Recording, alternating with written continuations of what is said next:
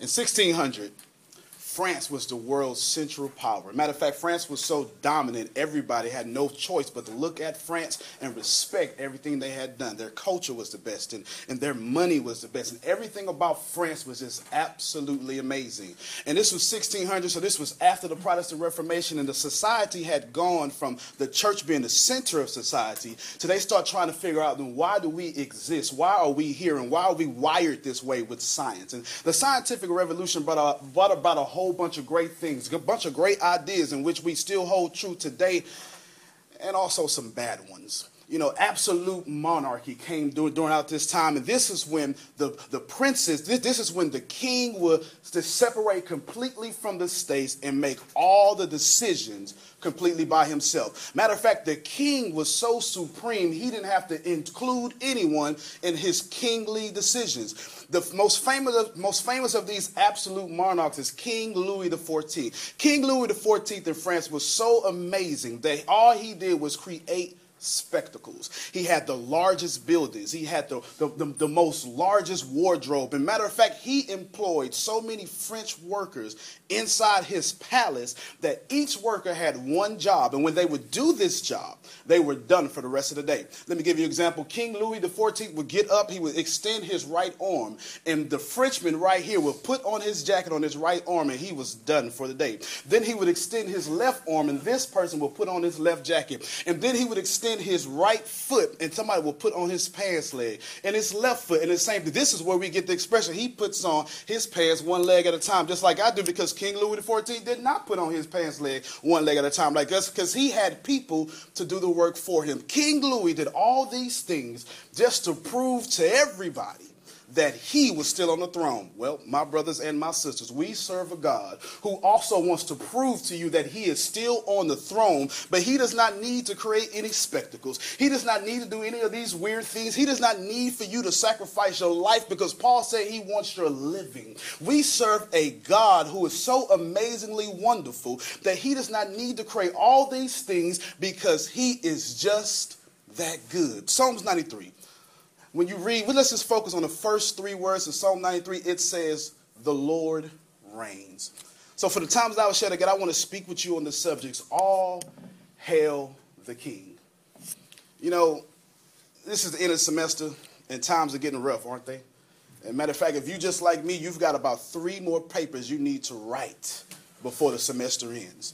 And if it's not 3, it's 2. And if it's not 2, it's 4. And I'm praying for you, because these papers and this time is getting so hard that people are missing one class just to make up for another class because they have a paper in the 3rd class. Times are just getting so hard.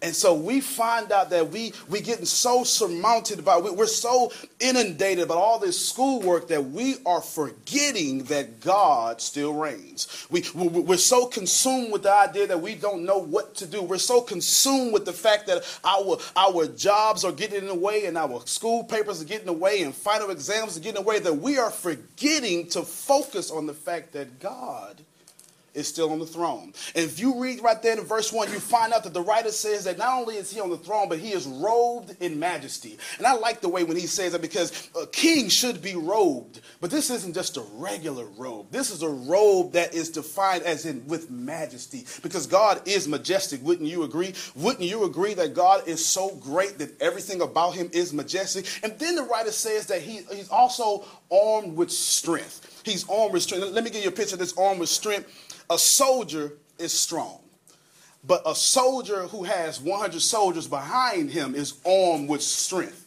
Don't miss it. That's okay. A cop is strong, but a cop who has an entire police force behind him is armed. Well, my brothers and my sisters, you serve a God who is not only just strong, because he is the definition of strength, but he is so great. He is so 3 in 1 that he can arm strength on top of strength and come back to strength, because he is strength. And every time you go and get a problem, every time you have an essay that seems too long, you can realize that you serve a God who is so strong that he can arm himself yourself with strength and get you out of any. Is there anybody in this building today? You know that your life getting a little hard right now due to final exams, but you serve a God who is not surprised by anything. You serve a God who is not surprised by nothing at all. And when you call on his name, you find out that when you're weak, he becomes strong.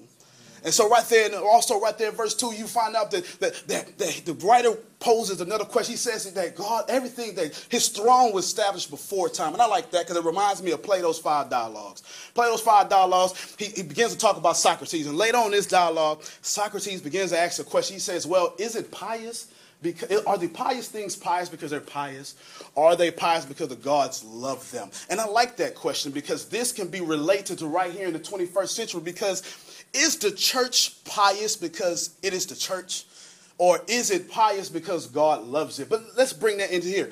Are you awesome because you made yourself? Or are you here and established because God loves you? Well, my brothers and sisters, if you're still wondering, God does not need you to exist. You need God to exist. Matter of fact, a songwriter said, it is not we who made ourselves, but it's he who made us. Because we don't need, God does not need us. We need God because he is still on the throne. And if you read in verse 3, you find out that the writer says that the floods are lifting up against us. The floods are lifting against us. And in this particular verse, the seas represent the people and the violence and assault against God's government.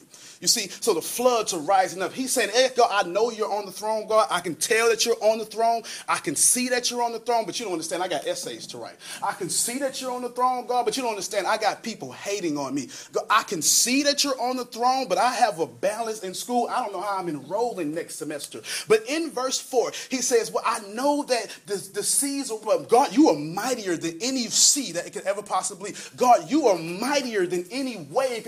Is there anybody in this building today, you say, God, I know I've got some issues, but you are so mighty that any wave that comes in my direction, if I think it hard enough and pray to you, it will recede. God, if I just call on your name, any obstacle that comes in my direction, you can stand. God, you are so awesome that when my back is against the wall, you can find yourself and get some wiggle room. Because when you get inside my wiggle room, everybody has to back up and you can reach around and change my whole situation with just one word. Is there anybody in this building when your life has been down and tried, but you had one word from God for somebody who wouldn't even appreciate it? They just called you on the phone, spoke one word over your life, and everything went well? Because that's how good your God is. Because even when you are at your last, even when you are down to your worst, your God knows to send you one word and everything will be all right because he is still on the throne.